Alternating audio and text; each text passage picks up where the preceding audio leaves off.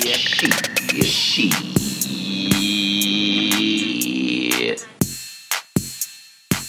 All right, are we ready? Yes. Maya? Okay. I'm here. In five. Okay. In 5, 4, 3, 2. Look at you.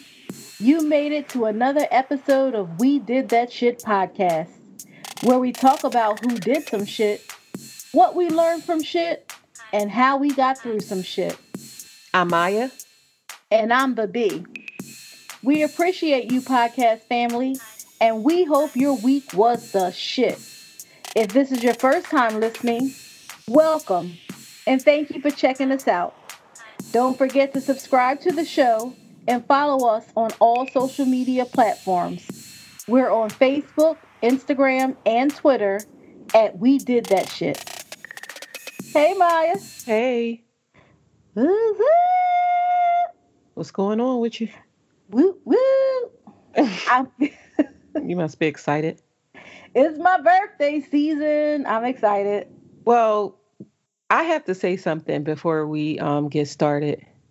At the time of this recording, it is your birthday. It really is. Not your birthday season, your actual birthday. Yes. Happy birthday to you. Ow. Happy birthday to you. Happy birthday, dear baby. That's me. Happy birthday to you. Thank you, Mom. I was going to really sing happy birthday, like really sing it, You should have. like Mariah Carey sing it. You could have got discovered. I could have, but I felt like that rendition was more me to you. Oh. Happy birthday. Woo, Thank woo. you. Now, I hope on the recording that doesn't sound too crazy. No, it's going to sound fabulous because it's my birthday. Now, if I sang happy birthday to you, I don't know. now that. Well, happy birthday again. We just want to say that we love you and we hope that you have a great new year of your life. 25 again. 25 years young. Boy, you doing it up. I did not know that Benjamin Button was real until I met you. You know what I'm saying? Man. They didn't even pay me for my real life story. Man. I'm saying. I know. Well, how was your week? My week was pretty good. You know what I've been doing all week? Watching Shaka Zulu.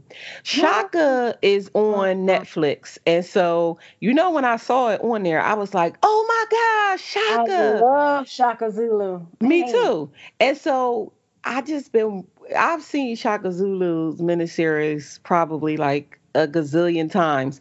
But each time I watch it, I find something new. And each time I watch it, this time more specifically, I was like, damn, this miniseries was shot in 1986. But it seems like it was like shot now because current, yes. Yes, the picture, the all of cinematography is good. Everything is just like excellent. Mm-hmm. And I love Shaka because even though I don't mind slave movies, I don't mind series about slavery because it's what we experience. It's our life.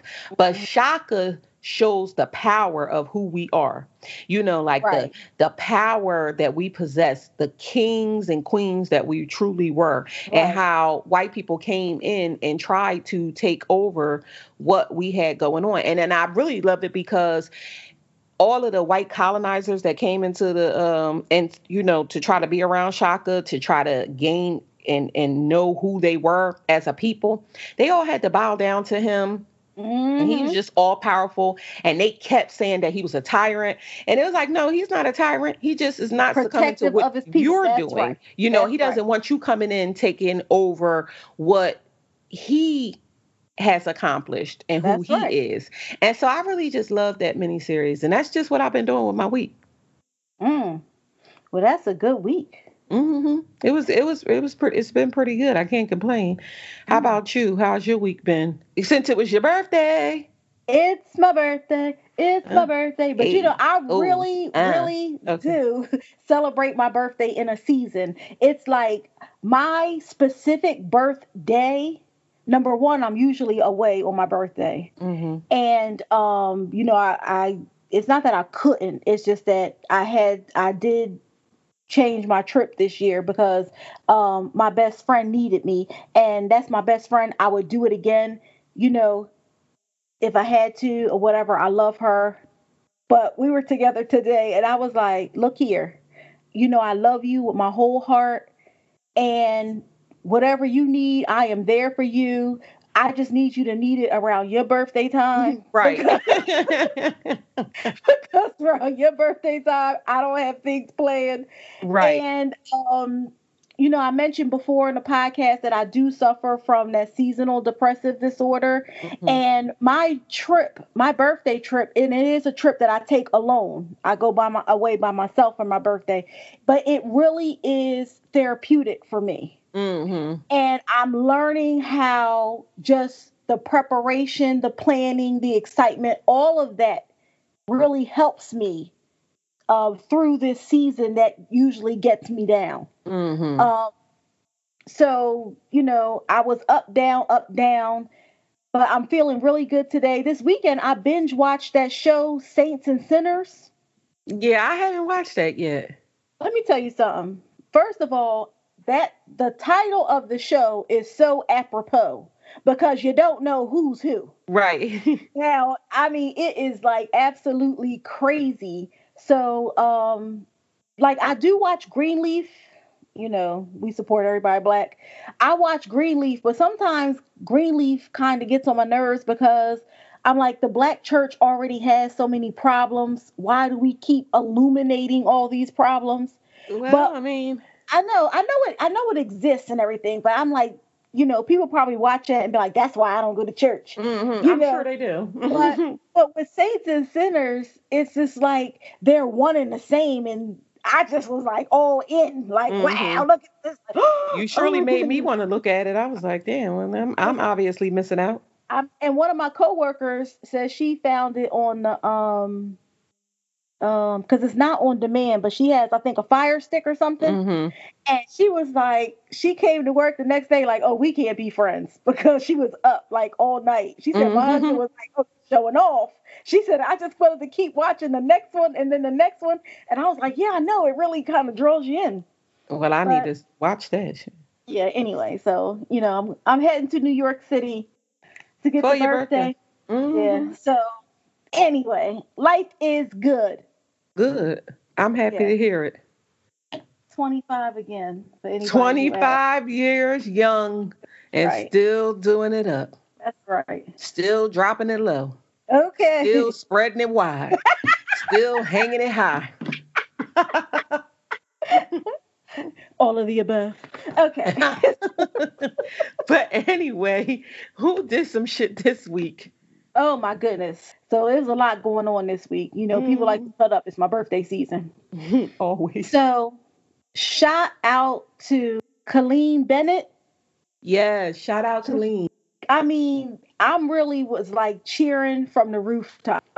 So Colleen Bennett is he's the first person with autism to be I was going to say drafted. What am I talking about? To be given a full scholarship to a D1 university for basketball. Yeah. He will be attending Kent State.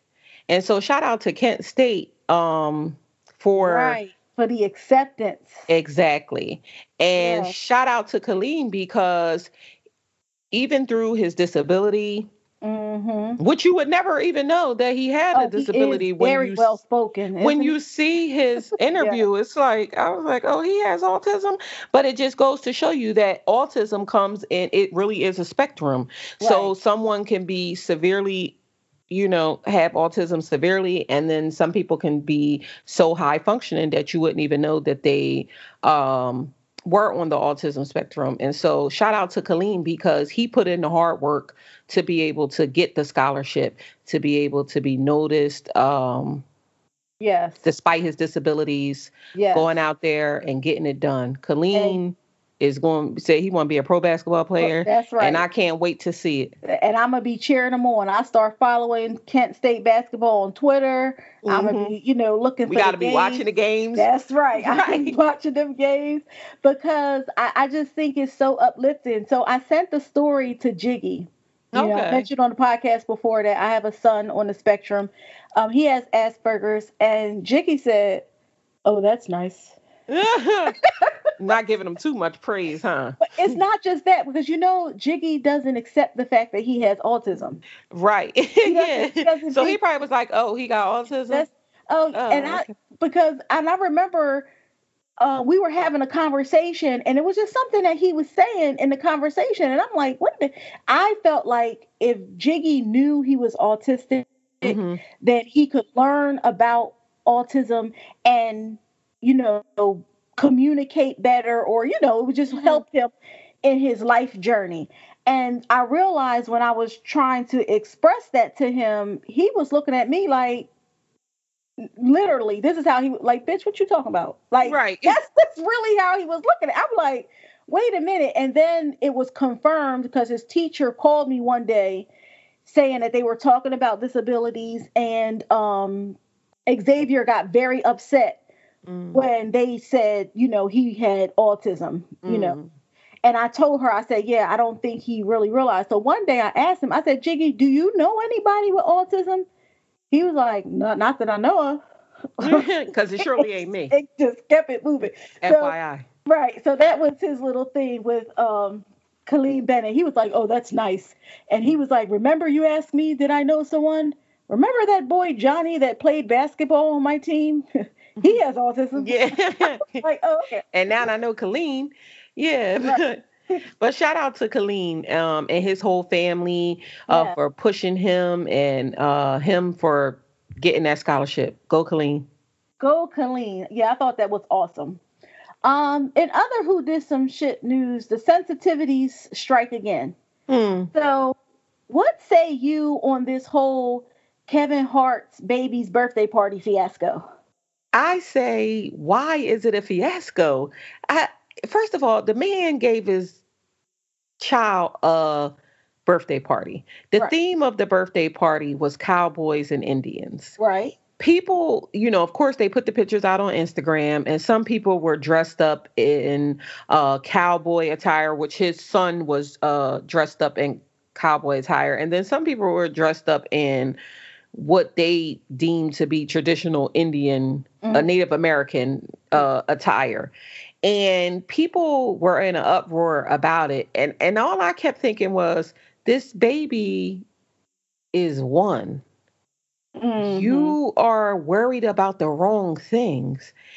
I'm sure that Kevin Hart nor his wife sat with a party planner and said, we're going to give this party and we want it to be derogatory, you know, against Native Americans or against cowboys or whomever. I'm sure that they didn't say that. So the fact that people would even take it that way is just like, calm down. People are too sensitive in this world. You really can't do anything, because if his name was Kevin Hart, but he worked at the Foot Locker like he did before he got discovered, would you care if he gave his baby a cowboy and Indians themed birthday party? That I agree with that 100%. I also agree that you didn't buy the cake or the decorations or pay for the venue or anything. And I think you're right. I think we're too sensitive. I remember cowboys and Indians. We played that game as children. Right. You know, we played cowboys and Indians. And if for all the negativity that people, the negativity and stereotypes that people portray today about other ethnicities, it's a baby. And another thing is this. I think that it became such a big deal because his birthday party was like the day before Thanksgiving, or it was on Thanksgiving or something like that. I mean, so because Kevin Hart is a celebrity, he's subjected to changing the theme of his child's birthday party because it was during Thanksgiving time. Because I'm wondering if the same uproar would have been if the baby's birthday was in April. You know what I'm saying? Would it have been the same thing? Or is it just that we have eyes on so much these days that now it's, now everything is a big deal because you can actually see it. I just don't feel like if it was in April, if he wasn't a celebrity, that it would be a big deal. Now, should they? I don't know, because I just feel like if it's not in a derogatory sense, then it's not negative. It's a birthday party. It's not negative. Tough one. It's a tough one for me because and I'm just saying, as Joe Schmo, regular citizen. As my purpose in life is not to offend anyone, I think we can all coexist and things like that. I may say or do something that someone else may find offensive, but it's never my intent, to be offensive to anyone. Live, let live, as long as you're not killing anyone. But I also feel the same thing. Like, Thanksgiving is one of my favorite holidays because the way we celebrate Thanksgiving is not in I understand what the historical sense is and how it may not be nice, especially for Native Americans.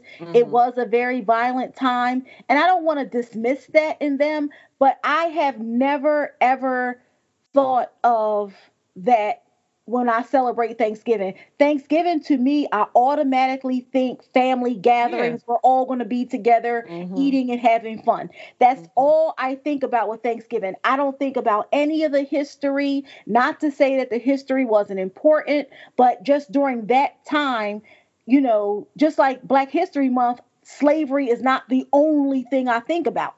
Yeah. I know it happened, but it's not the only thing I think about. So, and if you want to be sensitive, and take a stand against something, how about taking a stand against a politician that says she would buy tickets, front row tickets to lynching? So how about the next thing of who did some shit? Like, how about SB Lost? SB lost, and I'm not surprised. So Mike Epps was running for state senate in Mississippi, and Cindy, what was her name? Cindy Hyde. She was also running for state senator in Mississippi, and they had a runoff. And Mike Epps, who is Black, he lost the election. Now, before, as they were running and they were out campaigning and everything, the woman said that she would buy tickets to a lynching. Also front row tickets, not just a ticket, front row. Right. She had to be front and center to see that. And she also talked about how Black people should have voter suppression. We should suppress people over there. That's what she said. Those people over there, we should suppress their votes. No, they shouldn't be allowed to vote. This is what I will say. I'm not surprised that he lost. The election happened in Mississippi. Mississippi is still the South. I don't care how progressive this world is. I don't care if we had a Black president. I don't care that Black people are advancing in their everyday life. There are places in this world, especially the South, who is still going to be racist. That's what they stand on. That's what they were built on. And that's what they're made of. And this is what is troubling to me. She won in a state that I'm sure a majority of the people that live in Mississippi is Black, meaning that Black people voted for her. Well, but not so much majority, but if you repress the Black vote, then you can win with the all white vote. Yeah, you can. But I just feel like Black people voted for her too. Absolutely. But I feel like that is the mentality there, is that white is right, and that it's just like a regular occurrence. What she said is just like, if I said, hey, I'm going to the corner store, you want something? That's just how I feel. Everything, how they maneuver, how they think, how the racism is embedded in their lives, in their everyday lives. You walk down the street, you see Confederate flags flying, you see Confederate statues. That's their everyday life. That's just what they have to experience all the time. So I just didn't think that it was like, oh, let me just vote for her because, you know, that's what I'm used to. That's what she said. It doesn't matter. It doesn't, you know, it doesn't affect me. And I just think that they went out and voted for this woman, and it's just like crazy that you would, but it's not surprising at all. Yeah, it really is it's not surprising. It really is a shame. And I think that maybe we can do a podcast about that in the new year, because a lot of people really don't understand that impoverished Southern Blacks live a very different life. Yes, they do. Than we do. What we are accustomed to, even in the what we call, you know, even in the hood, the projects, you know, in the North, they just live a very different life. And I had a life-changing experience some years ago when I was in Kingsport, Tennessee. And I met a man who worked for the American Civil Liberties Union. And when we had conversations and he told me about, you know, his job was to help unionize groups of workers and things. And when he shared his experience, I just could not believe, I really was in awe that, you know, that these people live as indentured servants still.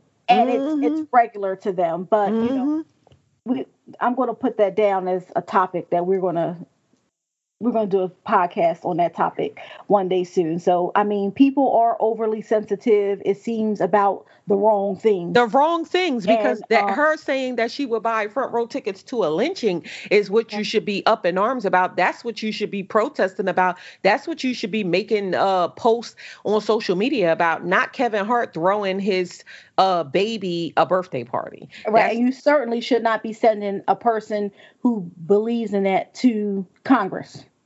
It's ridiculous. Right. It's crazy. I would just move if I would do anything in my power to move if I lived that way. But like you said, we'll do a whole show about it, because those people probably think that they can't get out. But anyway, who else is doing some shit this week? Well, you heard that CNN fired Mark Lamont Hill over his pro-Palestine comments that weren't really pro-Palestine. They were just trying to find a way to get rid of him anyway. But yeah, I was going to say, they've been wanted to fire him. You know, he was fired from Fox News some years ago, and then he went over to CNN, and then CNN has now fired him. So what did he do? What was it that he did? Well, he was speaking at UN kind of event or activity, and they said that in his speech he said that he was defending, you know, he is against Israel and their control over Palestine, but the remark that they're honing in on is that he said free Palestine from the river to the sea. And he's saying that, yes, he doesn't believe in any one country ruling over or depressing other people. You know, he feels that people should have equal rights everywhere, but he did not make that comment. They said that comment is linked to, you know, like anti-Semitic comments and the Hamas. So they're saying that and he says, I never even mentioned the Hamas, and he did not say that from the river to the sea comment. So, you know, and he also put a new tweet out on Twitter recently saying, you know, what he stands against. He denied using the river to the sea comment during the speech, and, you know, conservatives and pro-Israel figures started blasting him and referencing him for the phrase, because they said it's often used by anti-Israel terror groups. But he claimed on Twitter, they're saying that the phrase is usually preceded by Hamas. And it has been for so many years. So even if you say that and omit the word Hamas, that people still know what you're talking about. But he's saying he didn't say Hamas at all, and he didn't mention from the river to the sea. Well, the thing is that you can say anything in the world, but don't say certain things. So you can go out there, you could say lynch ninjas, meaning, I don't want to say the word because I don't use the word that much, but you could say lynch niggas, you could say kill ninjas, you could say burn us, you could say all kinds of stuff, but don't say anything that's deemed anti-Semitic. Right. And so that's what it boils down to. Marc Lamont Hill has never apologized for how he feels or his beliefs or his thought process in regards to his support for Palestine freedom. He's never apologized for that. He has been on record talking about that many times in the past. And so now that he brought it up this time, now it becomes a problem. In the past, it wasn't a problem. In the past, when he was speaking about it, no one came out and said that he was anti-Semitic. Right. And so he put out the tweet. He said, I support Palestine freedom. I support Palestine self-determination. I am deeply critical of Israeli policy and practices. I do not support anti-Semitic, killing Jewish people, or any other things attributed to my speech. I have spent my life fighting these things. He said, my reference to river to the sea was not a call to destroy anything or anyone. It was a call for justice, both in Israel and in the West Bank's Gaza. The speech very clearly and specifically said those things. No amount of debate will change what I actually said or what I meant. And so here we are again with people being too sensitive or taking something and flipping it around to what they deem it to be. If the man said not what he meant, but what he actually said out his mouth was something different than what you're saying. It takes nothing to go back and listen to the speech. It takes nothing to go back and just see what he said, and make your determination from that. Because like he said, it's not only what I meant, it's actually what I said out of my mouth. And so, stop taking people's words, flipping it around. Oh, what you meant was this. No, what I meant was what I said out of my mouth. And so, Marc Lamont Hill is also a professor at Temple. I think that Marc Lamont Hill will be fine. It's unfortunate, it's another person that they're trying to take down. But then you got your president of the United States out here just being a damn buffoon, out here just laying it on the line. Just saying exactly, hey, I did all these criminal things, and I'm telling you I did all these criminal things, but yet you won't do anything to me. And I put a tweet out earlier. I said, I was looking at Trump's, something that he just said, because, Paul Manafort took the plea deal or whatever, right? So I was looking at that, and I was just looking at Trump saying, well, I didn't say this, but if I did say this, basically telling on himself. And I put a tweet out and I said, this goes to show you that white people, especially white men, can do any damn thing and nothing will happen to them. They will not. Nothing will happen to them. They ain't going to jail. They ain't doing nothing. But this man is losing his livelihood for something that you think he said. So Marc Lamont Hill, I think that he'll be fine. It's unfortunate that he has to go through this. Another one bites the dust. That's how I feel, But tread lightly. That's just how it is. With the world the way that it is now, we all have to tread lightly in what we think, what we say, what we put out there clearly. Because the world is so sensitive. It really is. And my thing is that I agree with Marc Lamont Hill in that, look at what I said, and be sure of what I said, because he's a very intelligent person and he's an academic. So he's not, and I'm not saying that he would never do it, but it's just, unlikely that this is a speech that he prepared for. I'm sure people have heard it before he gave it at this UN address, so I think that this was just anyone who said something was just an excuse that CNN could use to dismiss him because Fox had already fired him. And that is just the climate of the United States that we're living in today.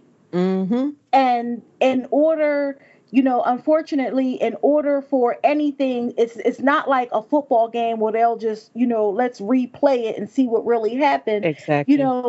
People that matter will actually have to go to bat for him in order for him to be offered the position again. And that's just not where we are right now in our environment and our affairs. So it really is unfortunate. He still has a job at Temple, thank goodness. Hopefully he will still have speaking engagements and his voice will still be heard. Yeah. But it's just the climate of the times that we're living in. Moving on to another who did some shit. How about my boy Alex? Oh man. Yeah, that was so terrible. Yeah, like I liked him. I mean, not liked as in like he was my favorite one of the guys. He's my favorite one on the show too, and that because I didn't like anybody at first, but I always like Alex. So Alex Banks, who is one of the, he's on the show Ready to Love. So the Ready to Love comes on. It's produced by Will Packer, and it comes on Saturday nights. And it's like a dating show. At the end, it's kind of like The Bachelor, but with Black people. So they have a bunch of women, they have a bunch of men. They narrowed it down, and at the end, they want to get 3 couples. And Alex was one of the participants on the show Looking for Love. And it came out today that Alex is suffering in the hospital on life support from brain flu. Right. And when I read it, I was like, go ahead. Well, go ahead. Because I just wanted to talk about brain flu, but go ahead. Well, that's what I was going to say. When I read it, I was like, wow, brain flu. And it prompted me to look up more information about brain flu because I never knew that brain flu existed, and it just goes to show you that it's so much out here that we just don't know, especially concerning our health. So did you want to touch a little bit on what brain flu was? Yeah, because, a lot of people was like, what the heck is brain flu? Yeah. I never even heard of brain flu. And I don't think brain flu occurs often. No, it's very rare, they said. Yeah, it is rare. So one thing that happens is, and this is what, logically, and the way that, we learn about health and pathophysiology, how our disease systems and how our body works is, the longer you have an infection or condition, the more damaging it can become. Doesn't matter what it is. That's, and dental work is very important because people don't realize how close your mouth is to your brain. So if something is infected in your mouth, it has a very short route up to your brain. So, brain flu happens when the flu, which is a virus, and, I talk about viruses all the time, and viruses are living things. They're out here just trying to make it like you and me. And usually, the virus, we produce antibodies or, our white blood cells. They see it, they recognize it, they go kill it. But when it lingers too long and it gets in tissue, and it starts to replicate in tissue. So in brain tissue, because really the only thing moving in the brain is the blood that's moving in and out of that space, the blood and cerebral spinal fluid.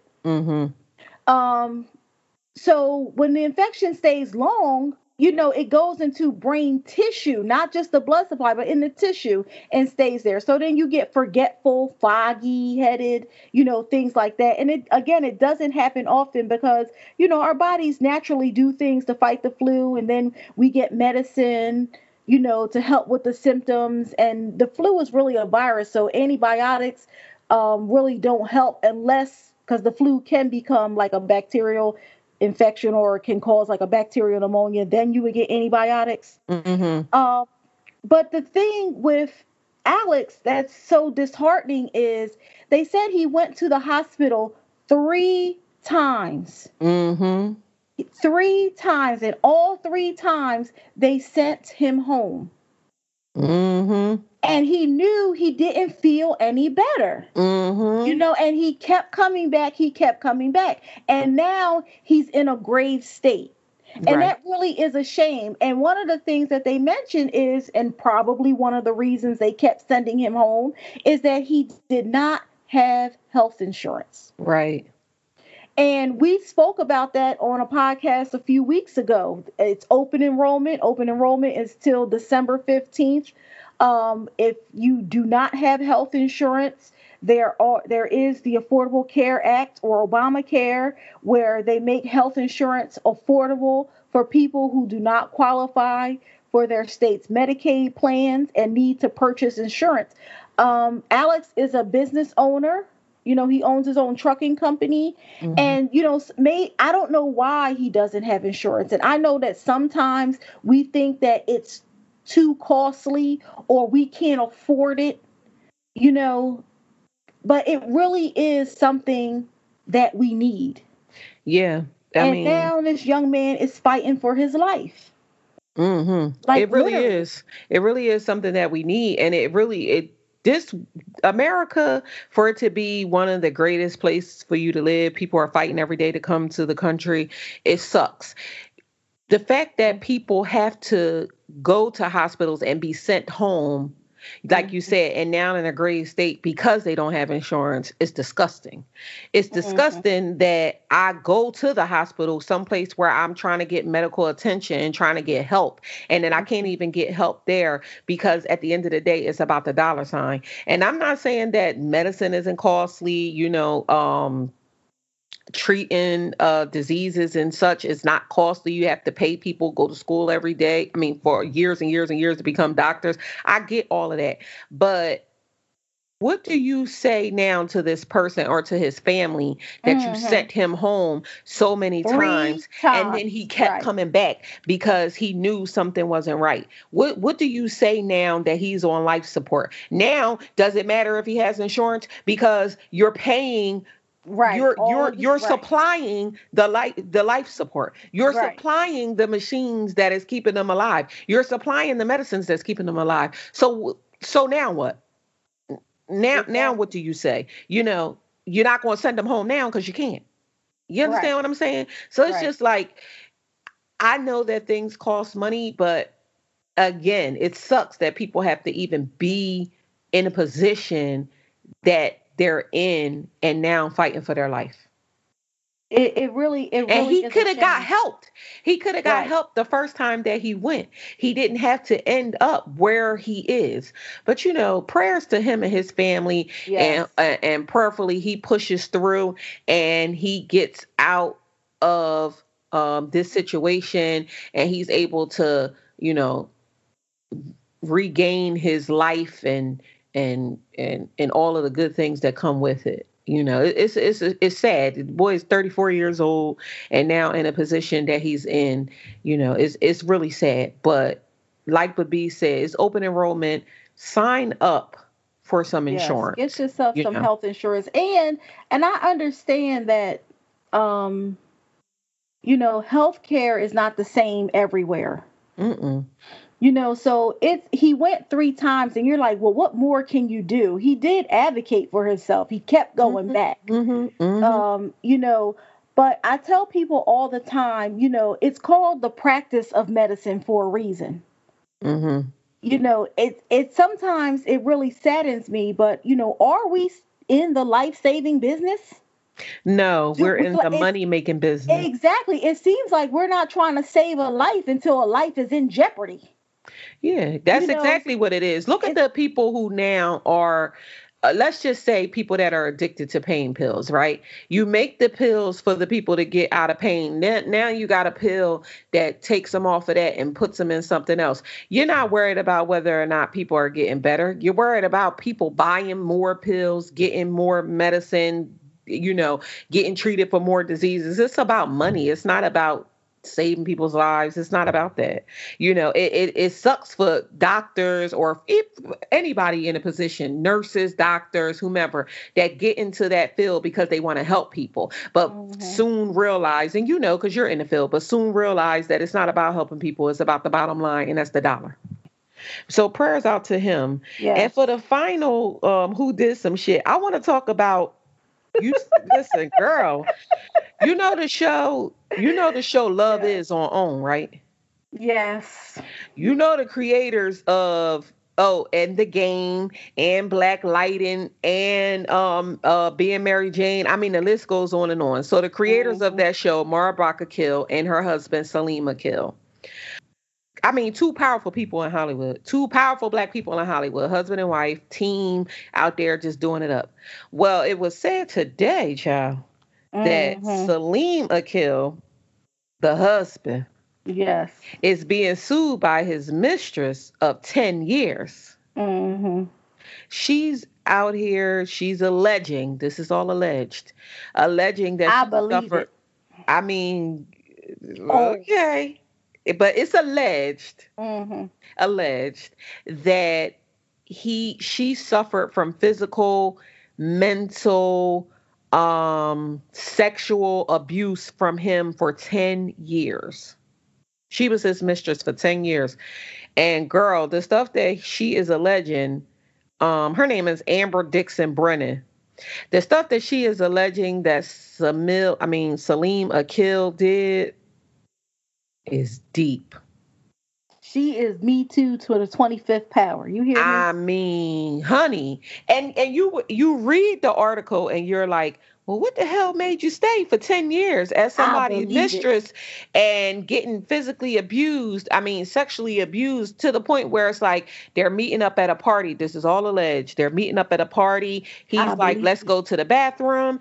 And when they get into the bathroom, he's slapping her across her face, making her perform oral sex, and then urinating in her mouth. I mean, she is laying it out. Yes. And I believe it. I don't know. Let me just say this. I don't know if I believe it because the man is quiet, so nothing has given me. Nothing that supports me believing it. Well, I'm just saying I haven't seen anything that I'm like, yeah, he was on that interview. He was little. But if you take the show, Love Is. That's right. Okay, so Love First is. Of all, quiet people are always the ones. Quiet people don't be out here, all on parade with their nonsense and shenanigans. So being quiet, that's one. Now go ahead. The character on Love Is. The character on Love Is. So it's loosely based off of their love story, how they met and how they live their lives to today. And in the show, I will say that the character that's supposed to be portrayed by him, I mean, that's his character, he is very controlling and self-centered in a sense on the show. Now everything is about him. Right. If you take that and then just think about this, I don't know if I still get like sexual, physical abuse from the man. What's he supposed to do, Maya? Wear a t-shirt with a cape? Predator? No. It's him. But when I was just like reading it, I was like, I believe it. He out here. Oh, he is out here just doing it up. And it really is the Me Too movement to the 10th power, like you said, because the reason why she did not come out before the alleged victim, the reason why she didn't come out before was because she felt like she would be blackballed in Hollywood because they have like scripts together. They've done work together. I mean, she's been around, so she's been moving and shaking with him. And so she felt like if she said something that she would no longer be able to do those things. It's a sad ass situation that you feel like your hands is tied or that you feel like somebody could take away your livelihood. So you'll just let them do anything to you. Well, and this is common. This is common in domestic abuse. Yeah, this is common. They don't leave. Nope. They feel like they have no place to go. Yep. They feel like it's going to get better.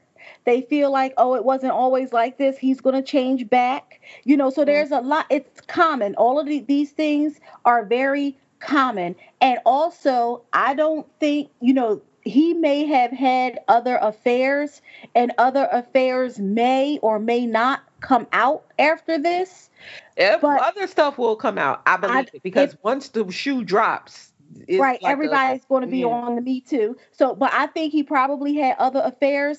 I don't know if, and I doubt. Now I can't say for sure, but I doubt that the other people, and they may come out. The affairs may come out in support of him, and saying like, "Oh, I had an affair like him." Exactly. And but you know what? That to me would be even more reason to believe what she's saying, because once an attacker, a predator, just an awful person like that, when they find someone that they have that domination over, that control over, they don't need many people. If they got a good one that will do anything, they don't need another one.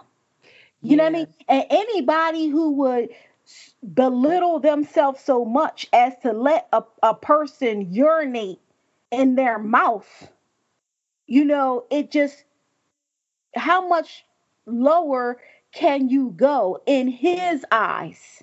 Right. You know what I mean? So it gives him all the power, because that's usually what those relationships are about. No, I definitely think that it's like, even if we base it off of the show, it's definitely everything's alleged. But if we base it off of the show, the power thing is very important to him. And then you think about it, like his wife is his partner, but she is the writer. He's the director. Right. She's the writer. They both are creators. She's writing what you are seeing come to life. So she's probably more of the creator, and her success came first. So in reality, even though you are the man of the relationship, and she's on record in many interviews saying how, even though, her success came first, everything, she still lets her husband lead. But to a person that has all of that success right along with you, or had it before you, you're not as powerful over them as you would like to be. Right. It's and that feeling that you want. But all of this is alleged. I believe it. I ain't gonna say I believe it, because I don't know these people. But honey, nothing seems off limits these days. I mean, people is out here living reckless. So Salim Akil and Mara Brock Akil, I really like her, so I feel bad for her. And I'm just saying, I know it's a TV show. I know it is. That's why it's alleged. And I know it's alleged because they haven't been to court for the ruling or whatever. What I'm saying is that mistress, what she says, I believe it. Now, I know Love is a television show. I know Love is loosely based on their relationship. And, I know that. However, that's why when I saw the first couple episodes, I was like, I don't like this. I don't like him. I don't like him at all. And I only watched it when the episode came out with Loretta Devine, when she told the baby mama what she needed to do, and, stuff like that. So then I went back and I watched it, and no, I didn't like it. I did not like him. I did not like his character. I didn't like it. I didn't watch the show. The show was a good ass show. But let me tell you, crazy. I wouldn't be with him. He's a control freak. Look at him. He a hater. And I just never liked him. And I do believe everything this woman said, even though I know it's loosely based, and I'm not saying he did it. I'm just saying I believe her. I sure enough believe her. She got a lot of damn detail for it to be. And I mean, like, if you're a creator, you could create all of this detail, but she got a lot of detail, and it just ain't looking good. Then no matter how you let it, slice it, but the lady is moving on with her life. She's going to have to learn to let go, and hopefully she's at the point where she can let go, because she's now at this point of suing him and it all coming out. So hopefully she can, but sometimes it's not easy to let go. It is not. And especially in relationships. Especially in relationships. That's some other shit that was on my mind anyway. About, letting go. We have to learn to let some things go. So in relationships, side note, you know, Auntie Iyanla updated her books, Acts of Faith. Okay. Remember the little purple book? Yeah. Well, she said it's not purple anymore. It's another color, but it's updated. So she was encouraging everyone to get, the updated version. And so in that book, I do have Acts of Faith, and I do read it every now and again. I don't read it every day, but the one entry that I know almost verbatim is August 18th. Mm. And August 18th is letting go. And I remember 20 some odd years ago when I first read it, it just gave me pure revelation of what letting go is and how we cause more harm to ourselves by holding on. And she talks about how the harder something gets, the worse it is. We hold on tighter and tighter and tighter. And that's the truth. Why is that? She said, what is so wrong with just letting go? Just let it go, Go ahead. Because I think that letting go is really, I think that the problem with letting go, or how people see letting go, I know even for me, how I think about letting go is really about failure.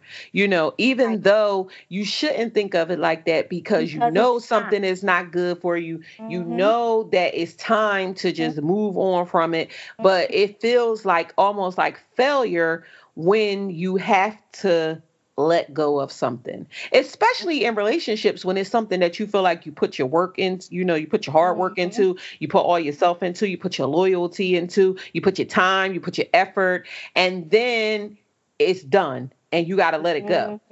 And you're like, I want to hold on tighter because I put all this time, this effort, this everything in it. And so I think that a lot of times that's what it has to do with. I mean, for me, let me just say that. Right. So we're just talking about in terms of relationships. Yes, in terms of relationships. So there are some things I came up with to help us let go. Well, let me know.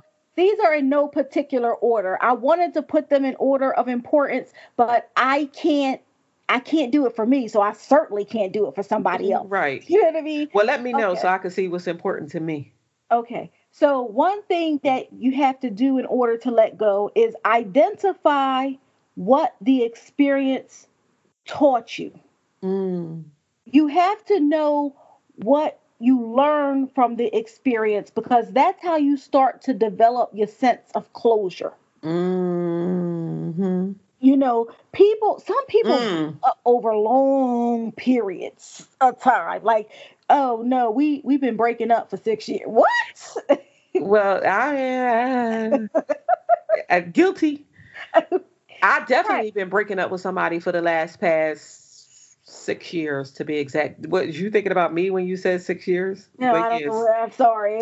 Oh, okay.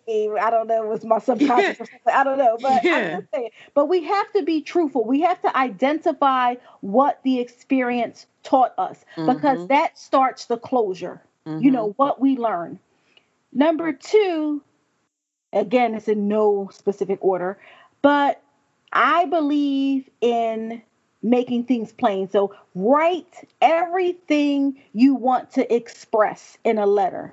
Now, I learned this some years ago too. I wrote my ex-husband a letter. Never gave it to him, never mailed it to him, never intended to. But I got everything off my chest. And this was when we were separated. It was before we were divorced. And it really did kind of feel a little freeing. Even though he doesn't know what I was thinking, I felt like I expressed it, and expressing it by writing it down helped me to move to the next step. Well, I wrote a letter to my ex and I gave it to him. I mean, he has it, but I remember when he said, anything you say or write will be used against you. No, right? Because people say, oh, do this until you do it. Or they say, oh, I can handle it until it's time to handle it. But I remember when he first said to me, and me and him, we talked about any and everything. No matter what it was. We talked about any and everything. Good, bad, or indifferent. And I'm talking about any and everything. Right. And I remember him saying, well, I feel like you just holding something back. I feel like you're holding something back. And I'm thinking, like, we've been together 100 years. What the hell am I holding back? You know what I want to say, I'll say.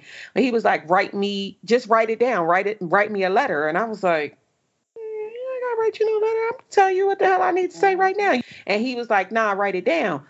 I'm gonna tell you what. You start writing. That thing was tight, honey, tight. I was writing that, typing that thing up. You would have thought I was typing up my thesis when I got my master's, because I just kept going on and on and on. And let me tell you what the letter did. I guess in a way it helped me to let go, but what it definitely did show me is you did some shit. Right. You know what I'm saying? I can't believe you never think about right. all the stuff that you've done, all the stuff that he's done, you know, the what led you to letting go. You never think about it until you really see it. And I was like, damn, this is deep. Right. That was some deep. It was deep. I'll go back and read it from time to time, because I'm like, damn, you was too. And you thought you were expressing everything you felt. No, and you weren't. I was not. I was not. Right. So the third thing is, remember both the good and the bad in the relationship. Not so much focus on one or the other, but you have to remember them both. Because when you think about a relationship, especially if it's something that you think you might want back and all that other kind of stuff, especially in these relationships like Salim Akil and this woman, you know, they tend to think about just the good stuff. You know, they just want to they want to hold on to all the good stuff and act like the bad wasn't so bad. But no, you have to think about both in the relationship. And if it appears now, you have to acknowledge it and don't, you know, minimize the bad. And it's good to keep that so that you know what it makes the loss less impactful, because, you know, if somebody gives you something rotten and then takes it and throws it in the trash, you really didn't lose anything. Right. You don't miss it. It was rotten. Exactly. Damn, that's true. But go ahead. Continue. That's deep. Another thing I'm thinking about that right now. We have to do to let go is to unromanticize the way we view love. Because when we romanticize love, we get stuck in a fantasy. And we look at that person that we're trying to let go. They were the one. They were the love of my life. I'm never going to get that again. You know, I should have tried harder. I should have did this. You know, you have to unromanticize the love.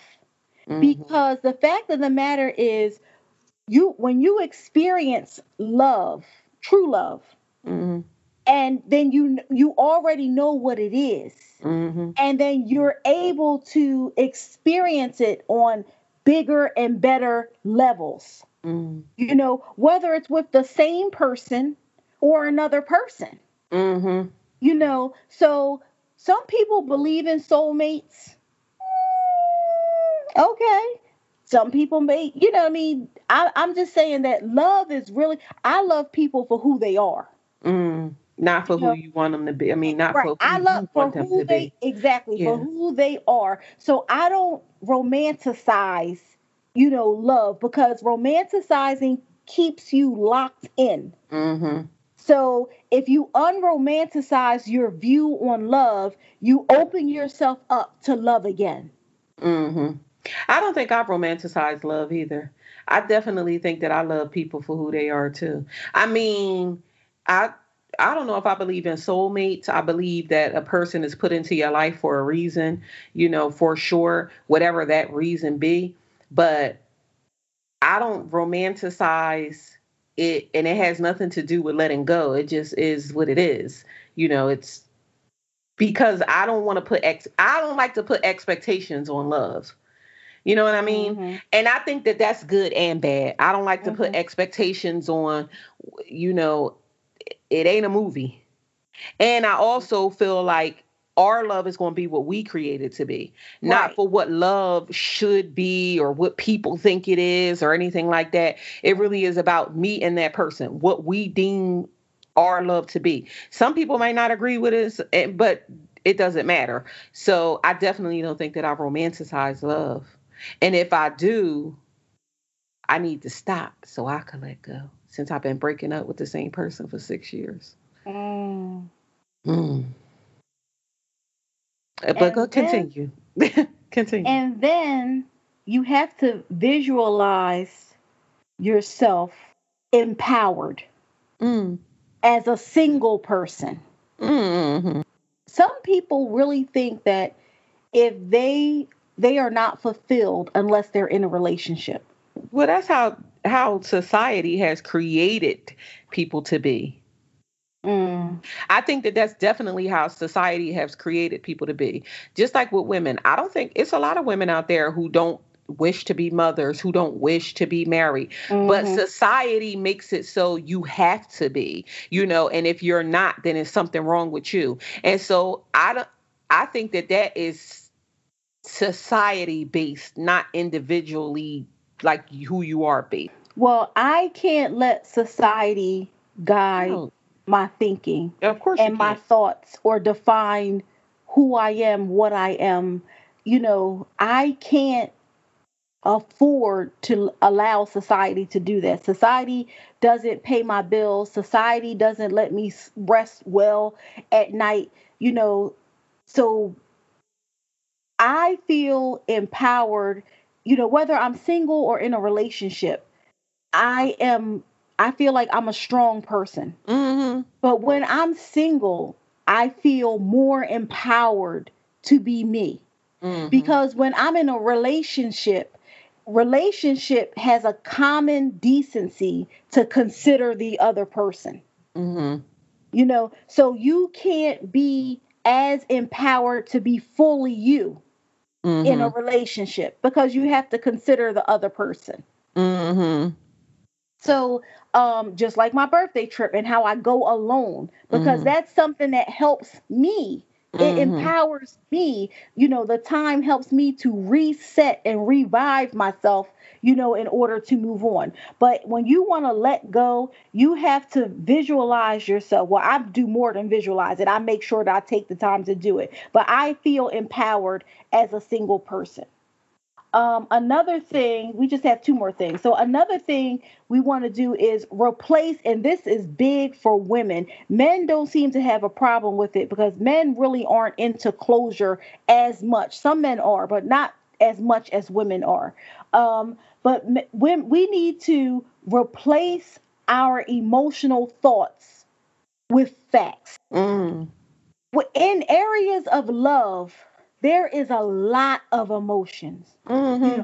I feel, you made me feel, it made me feel, I feel like, I feel I wanna, it's just a lot of feelings. Mm-hmm. And a lot of times, we totally, we push past the facts. Mm-hmm. Because the feelings are so strong. Yeah. And sometimes we base feelings on things that are not factual, Mm-hmm. Especially when it comes to communication. Replace our emotional thoughts with facts. That's true. Right. So, and another thing is in letting go, and this is the last thing. Well, it's not really the last thing, but it's the last thing I have, is don't place blame. No. Now, one of my favorite sayings, No. one of my favorite sayings, I say it all the time. It doesn't make you a bad person. It doesn't make me a bad person. It just doesn't work. Mm-hmm. You know what I mean? I don't blame anybody for anything. Like, it's whatever it was, I was entertaining it until I'm not entertaining it anymore. And that is the truth. Exactly what you just said. That's just what You can't place blame on any type of thing that happens in a relationship, because at the end of the day, if you stay stuck and stayed with it, and it's a shame, just like in the Salim Akil situation, the woman can't. I believe it. It's not about believe it or not, and it's alleged. The woman, it's hard for her to place blame on him because you stayed in the situation. Now, am I placing blame on her for what she went through because she stayed? Hell no. If I got cheated on for 16 years and I decided to stay in a relationship, I'm not placing blame on just you. The onus is on both of us because you did what you did and I stayed. Now that's a fact. That right there is a fact. Right. That's a fact. If you did that, if you did that to me all them years and I stayed, I'm an asshole and you are a cheater, and that's a fact. But that neither here nor there. There's no need to place blame. It happened. It is what it is. And when you move on, you have to let go. And that be either moving on in the relationship or outside of the relationship. It's no need to place blame. You're both to blame. Mm-hmm. No, you're not both to blame. Yes, you are. No, you're not. You're not both to blame. It doesn't make you a bad person. It doesn't make me a bad person. It just doesn't work. Nobody's to blame. There's no blame. I guess. It just doesn't work. Well, when I look back at my relationship that I just got out of, that I've been breaking up with for 6 years, the blame is on both of us. Sorry. He did some shit. Him a bad person. Neither one of us is neither one of us didn't work. Yeah, neither one of us is bad people, and the blame is both of us, and that's what it is for me, and that's a fact for me, and it's an emotion for me, and I wrote it in a letter for me, and what else we said? What else did we say? All of the things that we said. Yes, for me. That's right. And now you're empowered for you. For me. And I know how to be single for me. Well, I'm glad I could help you. Thank you. I got something out of this. Thank you. Mm-hmm.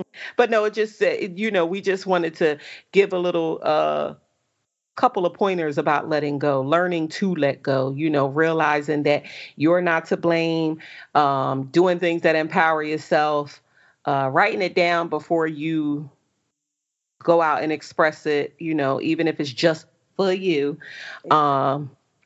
and not placing blame, not romanticizing, and learning how to focus on fact. Not emotion. And not emotion. Look at you, Maya. Was paying attention. I was, because I'm telling you, all of those things was for me. So I'll let y'all know how my breakup is still going. Well, we broke up. That's how it went. We broke up, Why are you laughing? You laughing at my pain? I am not laughing at your pain because it's not painful anymore. I know. It's the facts. That's a fact. It's just a fact. So do you have anything this week for your personal journal? It's my birthday. Okay. And that's my personal journal. I made it. It is my birthday. I am celebrating life. And I am happy about it. 'Tis the season to be jolly. I'm letting shit go. Mm-hmm. It's, you know what I mean? It's, life is good. Good. And that's my personal journal. Well, I'm happy. I'm happy to hear that. Life is good. For my personal journal this week, I wanted to talk about conforming. I had this on my mind for the last couple of days because I was having a conversation with you about something in regards to the show and about life. And you were saying something like, a person said they didn't get anything out of whatever it was, right? Like they didn't get anything out of the show. They didn't get anything out of a certain conversation. And I just thought about when you do something like the podcast, right? Mm-hmm. We're doing the podcast now. You don't really realize how much people want you to conform to what they want until you start doing something on a public scale. So you put it out for consumption for people, right? Until you start doing something like that, you really don't realize how much people want you to conform to who they want you to be. And it made me think about it. And I was like, you know what? I'm good with me. I'm good with the show. I'm good with what we put out there as far as the show is concerned. I like me. I would date me. I would be friends with me. I'm doing it up with You me. don't like you, do you, Maya? Yeah, boy, I tell you, boy. And it just made me realize that I'm not conforming to anything or anyone. My thoughts are my thoughts. What I like is what I like. I wouldn't change too many things about myself. And that conversation sparked the thought in my mind, not just because of the show, but it just made me think, because I'm about to turn 40. I'm checking my new box, and I was thinking to myself, like what I just said, do you like you? Would you date you? Would you be friends with you? Because you think like, damn, I'm about to be 40. Like, is this something I want to change about myself? No, it's not. No, it's not. No, it's not. It's not anything that I want to change about myself. I like the fact that I'm blunt. I like the fact that I'm loyal. I like the fact that I'm funny. I like the fact that I like to laugh about the dumbest things. You know what I'm saying? I like who I am in a relationship. I like who I am outside of a relationship. So I just am not into conforming to what others want me to be. I'm okay with me. And that's just what I had on my mind for my personal journal. To be continued, because we're going to talk about this. But we can definitely talk about it. There's no problem. I do. We're going to talk about it on and off this mic. And that's fine. We are. And that's fine. That's all we have for this week. Yeah, to be continued. My birthday. To let you know about this deep conforming conversation that we about to have. I see it now. And again, happy birthday to you. We hope that you enjoyed your birthday and all the festivities that you're about to embark upon. Hope that you have a good time. And I hope that 25 is just as good to you as 25 was to you last year.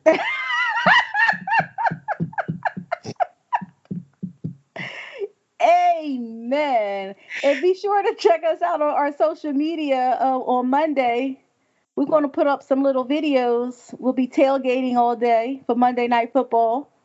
Oh, right. Monday is the damn game. Well, good news, podcast family. It's supposed to be 56 degrees on Monday.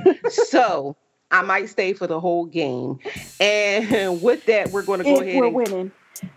Well, I paid. I'm staying. It ain't be that cold. And with that, we're going to go ahead and get on out of here for this week. We hope that you enjoyed this episode. Remember that a new show drops each and every Monday. Remember to follow us on our social media. We are on Facebook, Instagram, and Twitter at We Did That Shit. You can always follow me on my personal Twitter. That's MyMy13. It's MYMY13. And I'm at the Biamina. That's BIBBIAMINA. Yep. So check us out anywhere where you can listen to your free podcast. And we'll be here same time next week. Remember, it's my birthday. Celebrate. Do that shit. I love you, Maya. Love you too.